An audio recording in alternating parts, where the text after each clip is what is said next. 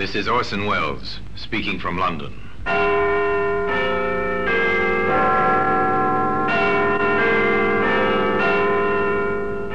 Here in the grim stone structure on the Thames, which houses Scotland Yard, is a warehouse full of souvenirs, where everyday objects, a skipping rope, a glass, an iron, a stepladder, all are touched by murder. Now you take this key. This was on the floor beside the body, sir. A door key, the kind that fits only one lock. But whose? Perhaps the murderer's, sir. Today, this key can be seen in the Black Museum.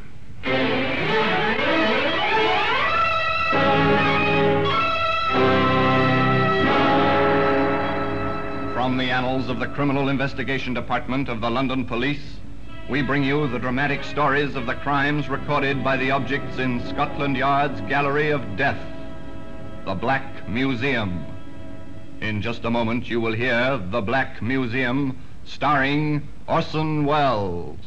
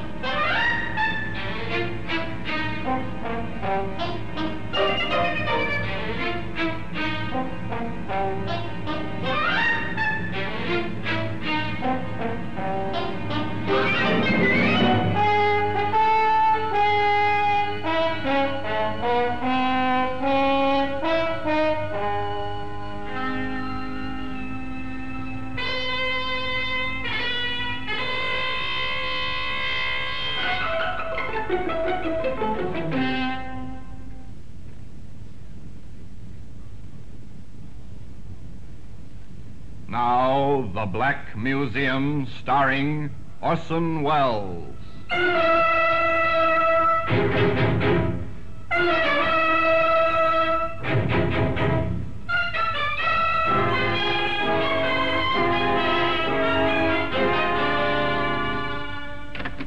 Well, here we are in the Black Museum, Scotland Yard's Museum of Murder.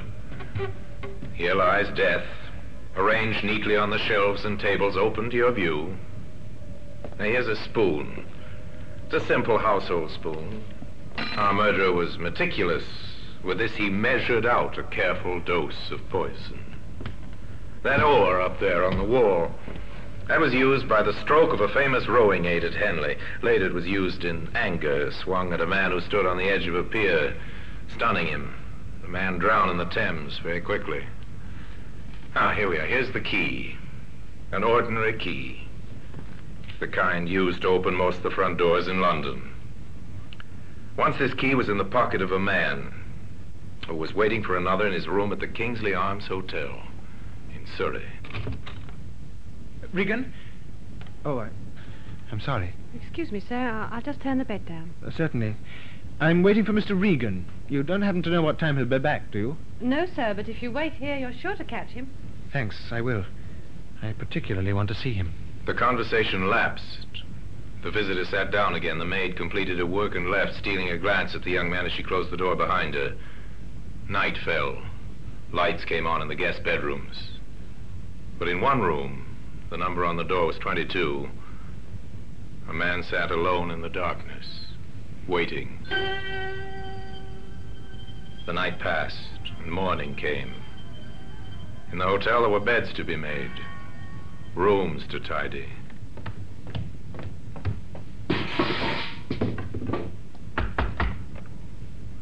No answer from room 22. The maid was pleased her work could be accomplished without interruption. She was thinking of this as she opened the door.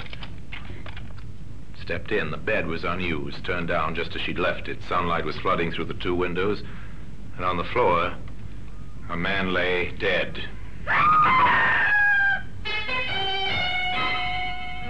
The manager called the police. The police requested the assistance of Scotland Yard. And Inspector Sidney Russell and Detective Sergeant Hobbs were sent down to Surrey.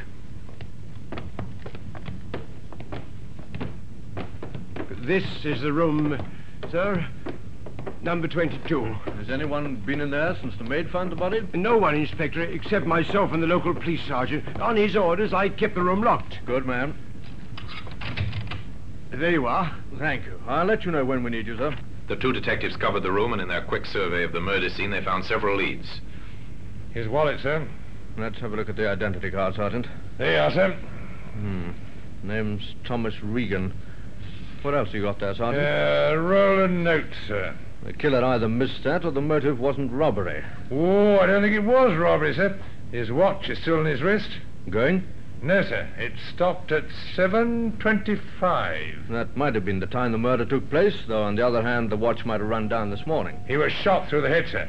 Surely somebody must have heard that. You would think so? Well, here's a shell I found on the carpet. .22. We'll keep this for ballistics.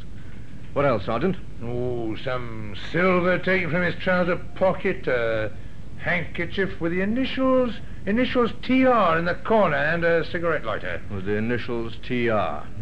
He's well labelled. And this was on the floor beside the body, sir. A door key. The kind that fits only one lock. But whose? Perhaps the murderer, sir? Unless it belonged to Regan himself. Oh, it's not the kind they use in hotels. No. Was he wearing or carrying a keychain? No, sir. Then the key would have been carried in his pocket along with his money. Which hadn't been spilled onto the floor. You may be right, Sergeant, but to make absolutely sure, that key should be checked against every lock in Regan's home and his office and everywhere he might have occasion to visit. If it does not belong in any of those places, then it seems to me that when we find the door that key fits, we find the murderer. The detectives went downstairs to talk once more to the hotel manager. Inspector, this is a terrible business. Listen to those men in the bar. What about them, sir? They're newspaper reporters. Oh, this is really dreadful. The notoriety, the reporters, the headlines. It'll ruin my business. It wasn't very nice for Mr. Regan, either. No, I suppose not. Poor devil. What can you tell us about him? Only that he was a commercial traveler. He's stayed here before? Several times. A traveler, eh?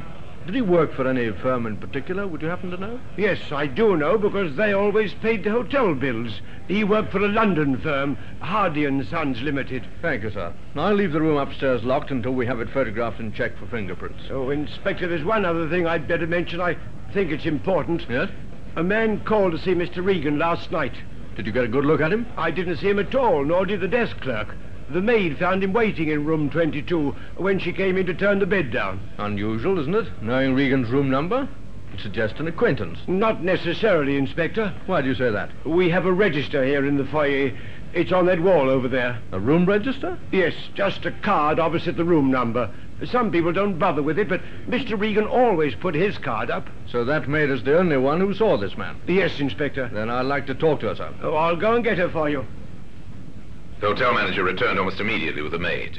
She was a young girl, very pale, her eyes still fearful from the sight she'd seen on the floor of room 22. Annie Mitchell, Inspector. How do you do, Annie?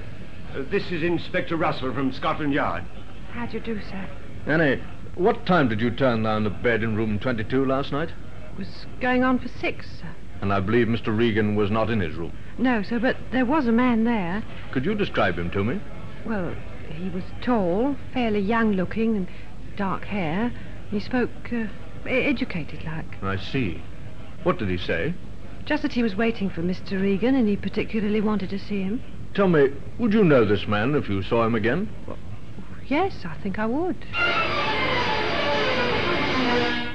The inspector was well satisfied, but Sergeant Hobbs, who had been questioning the guests, had not fared so well. Now, sir, I'm sorry to trouble you, but I have to ask you a few questions. Really, this is most annoying. I've been kept here all the morning, and it's extremely inconvenient. I quite understand, sir. Now, can you tell me whether you heard any unusual noise or disturbance during the night? The only disturbance of which I'm aware is the disturbance created by the police this morning. You didn't hear a shot, for instance? Certainly not. And you were in your room the whole evening? Yes. Can I go now? Yes, that'll be all.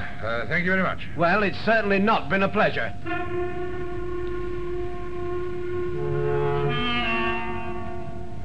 It seems nobody heard a shot last night, sir. Nobody at all. Not a single guest, even those occupying adjoining rooms. That's funny. Anyway, I'm leaving you in charge here. The police surgeon will be arriving to carry out a post-mortem. All right, sir. Are you going back to London? Yes, I think the case winds up there. The next move is to London to check that key against every lock in Mr. Regan's home and his office just to see if it fits. I'm very sorry to bother you, ma'am, but I'd like to go right over the house, if you don't mind, trying the locks, and if there are any cases or cupboards, etc., that I might miss, I'd be very pleased if you'd point them out to me.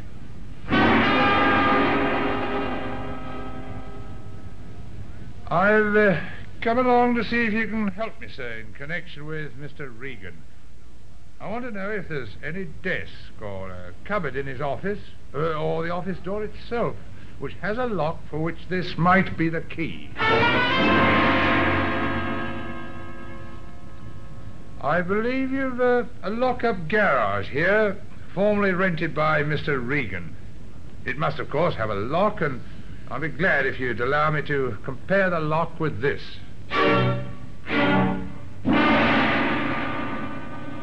No, sir. I've checked every conceivable place connected with Regan, and the answer's the same everywhere. The key does not belong. In that case, we have our answer. Somewhere, someplace, Sergeant, there is a door, and behind that door we'll find the murderer. You know, if I was a philosopher, I would say that it's rather symbolic that we have a key to which we must fit the lock. Still, I'm not a philosopher, I'm a detective, and it's our job, Sergeant, to find the lock, to find the door, and to find the murderer. And that's just what we're going to do, Sergeant. We're going to find the door that this key fits. In time, they were to find the door. By patient, methodical methods, they came to the front door of a small flat. The key fitted. The same key that can be seen today in the Black Museum. In just a moment, we will continue with The Black Museum, starring Orson Welles.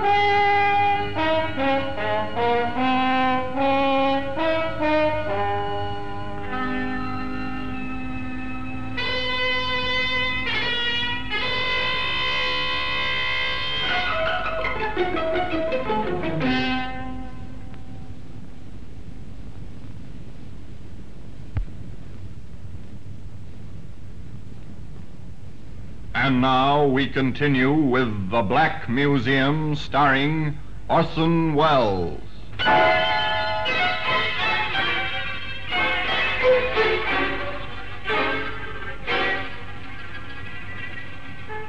Inspector Russell went back to London, certain that the crime had motive, and that the motive would only be found by a search into the habits and associations of Thomas Regan. His first call was to the offices of Hardy and Sons, Limited, where he was speedily ushered into the presence of the reigning Mr. Hardy. Come in, Inspector. Sit down. Thank you, sir. Shocking business. Now, who could have wanted to kill poor Regan? That's what we're trying to find out. Of course. Shocking. One of our best travelers. What do you know of his personal life, Mr. Hardy? I may be able to help you there, Inspector. I believe in taking an interest in my employees. I've always encouraged them to bring their troubles to me. And Regan had troubles? Yes. He was a bachelor. Rather a gay one at times. I suspect he was having trouble over a woman. Yes? A married woman. She kept on ringing up to speak to him, and the thing spread in the office. He was rather embarrassed and slightly worried about it all. Do you happen to know the woman's name, Mr. Hardy? I'm afraid I can't help you there, Inspector, though, wait a minute. Yes? He did mention something. That's right, I've got it now. He didn't want to tell me her name. That's a pity. But in admitting she was married, he did tell me that her husband was a doctor on hospital duty. A doctor? Yes, and one other thing I recollect. He mentioned her first name. It was Lyndall. And I have information that the man we want to interview is young. That suggests a hospital intern. Yes, with a wife named Lyndall. Not very much to go on, Inspector. It might be quite a help. He never told you, I suppose, whether it was a London hospital or not? He never said so, but I'm quite sure it would be. At least the wife lives in London. What makes you think that? Well, the number of telephone calls that woman made to Regan. Nobody could afford that many trunk line calls. So they began in London, St. Bartholomew's Hospital. An intern or a young doctor whose wife's name is Lyndall. The registrars of the big hospitals consulted their records, made special inquiries. St. Thomas's, Westminster, Guy's. Each one of them returned to shake his head. There are several hundred hospitals in the London area. Big general hospitals, small private nursing homes, special hospitals, children's hospitals, maternity, infectious, orthopedic hospitals. At the first 42, they drew a blank. Then, at the London Royal Hospital at last. A young intern whose wife's name's Lyndall. That's a funny one, Inspector. It's all the information we have, Doctor. It's useless to ask, I suppose, whether you might have this man on your staff. But we do have him. What? Well, at any rate, one of our interns has a wife named Lyndall, Dr. Bowen. Dr. Felix Bowen. I'll send for him, shall I? No, wait, Doctor. Could you give me some idea what this Dr. Bowen looks like? Yes, I think so. He's young, 31, I think. Quite tall, dark hair. Would you have his address here in your records, Doctor? Certainly. I'll get it for you, Inspector. Thank you. And shall I send for Dr. Bowen? No, I don't want to see him just now, and I don't want it known that any inquiries have been made about him. Very well, you can depend on me. Is he in some kind of trouble? Nothing to worry about just yet, sir. Now, if you'll get me that address... Patients had paid off, the 43rd Hospital. Now, to interview Lyndall Bowen. Inspector Russell went to the address he'd been given, a small flat in a good residential district. The lock on the door fascinated him. The urge to try out the key in his pocket was almost overwhelming. But instead, he knocked.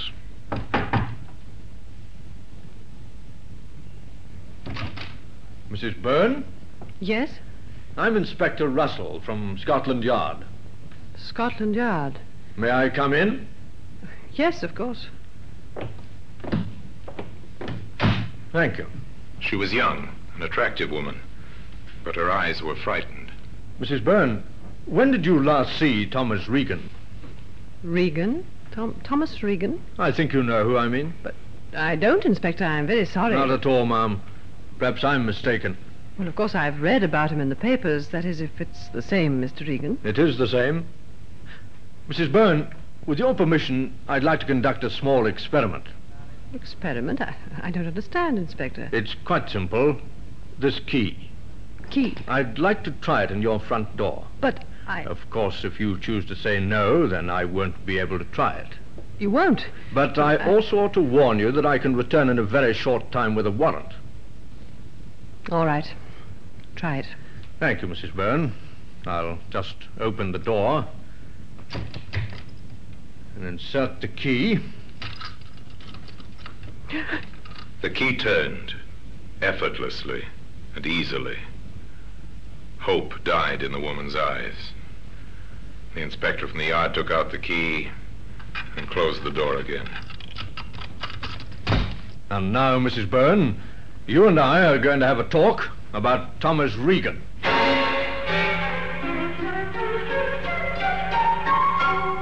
That afternoon, several significant events took place. A gun was found beneath a pile of medical books. It was taken to Scotland Yard to the ballistics expert there. The gun checks, sir. That's the murder weapon, right enough. Little wonder nobody heard the shot in the hotel. It's fitted with a silencer. A silencer. Evidence of premeditation. Late that afternoon, the record of its purchase was uncovered. The second significant event.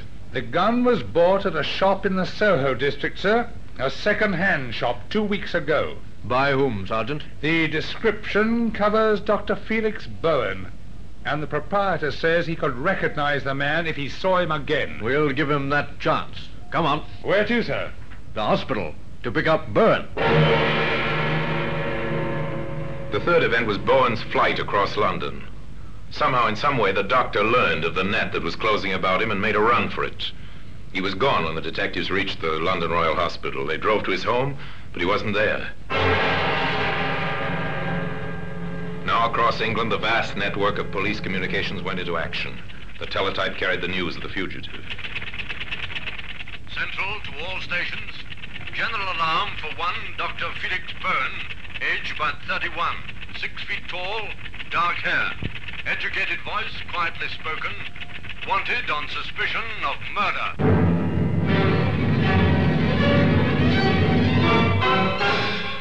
The search was on. In 1,000 stations, vigilant eyes searched for Bowen. On the streets, on trains and buses, in restaurants and hotels. Within 24 hours, he was picked up. I really must insist. This is a terrible mistake. I really don't know what this is about. I'm sure you've got nothing to worry about, sir. Just answer a few questions, that's all. Well, of course, I'm perfectly prepared to cooperate with the law, but I must insist on an explanation at once. Yes, of course, sir. You see, unfortunately, your appearance coincides with the description of a man wanted by the police. Oh? It's just a routine matter, sir. If you'll give me some proof of your identity, we can clear the matter up in a few minutes. But I explained to the constable it's no longer compulsory to carry an identity card. Yes, I know that, sir, but before we release you, we must have proof of your identity. Yes, but how can I? You see, sir, we must be sure you're not the wanted man. But I've told you already. Now, Mr. Bowen. Yes? Yes, Dr. Bowen.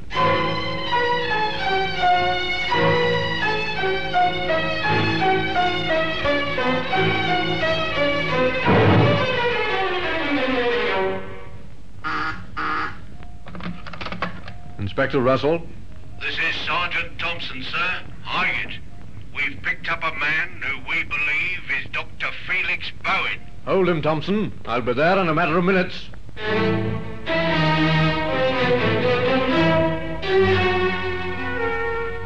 It was Bowen, right enough.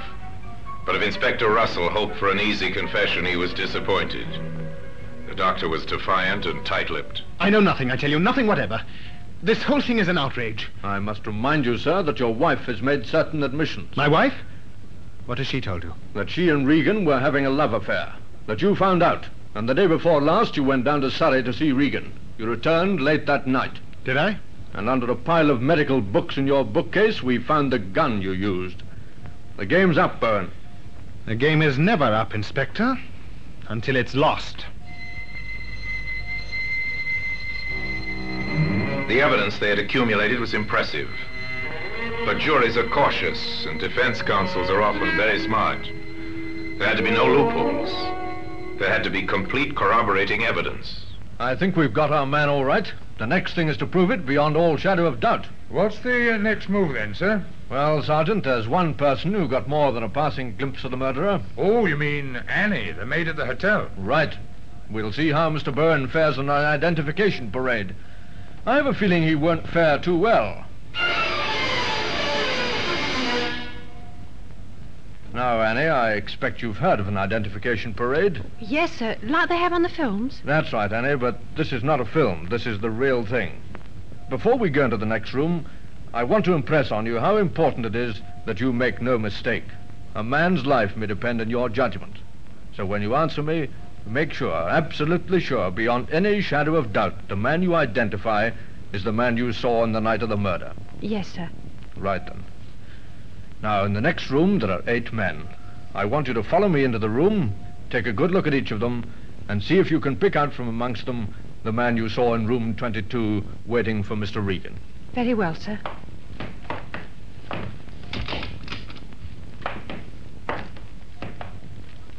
It's not the first gentleman. Nor the second. But this is the man, sir. That's a lie. Yes, and that's his voice. I'd know it anywhere. This is the man, Inspector.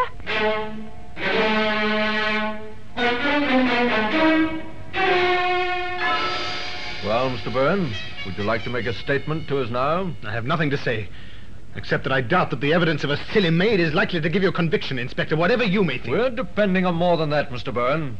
There are other witnesses, including a silent witness, a door key. That was careless of you, Mr. Byrne. Very careless indeed.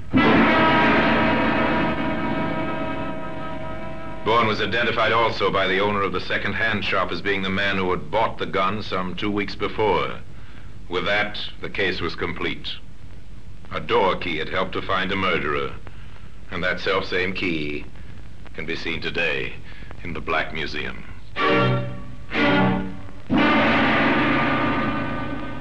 Orson Welles will be back with you in just a moment.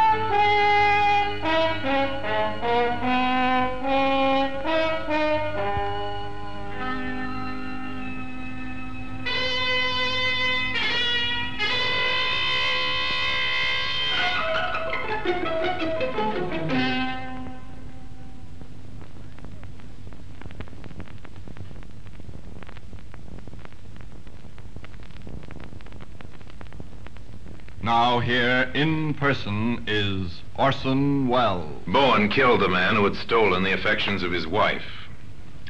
His was not a clever crime. It was premeditated, without a doubt, but clumsily conceived.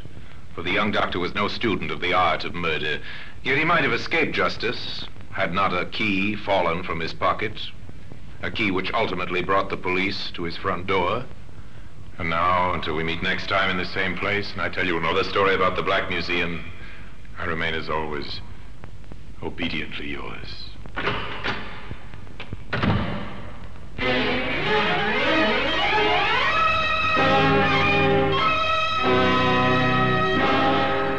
Black Museum, starring Orson Welles, is presented by arrangement with Metro-Goldwyn-Mayer Radio Attractions. The program is written by Creswick Jenkinson, with music composed and conducted by Sidney Torch. Produced by Harry Allen Towers.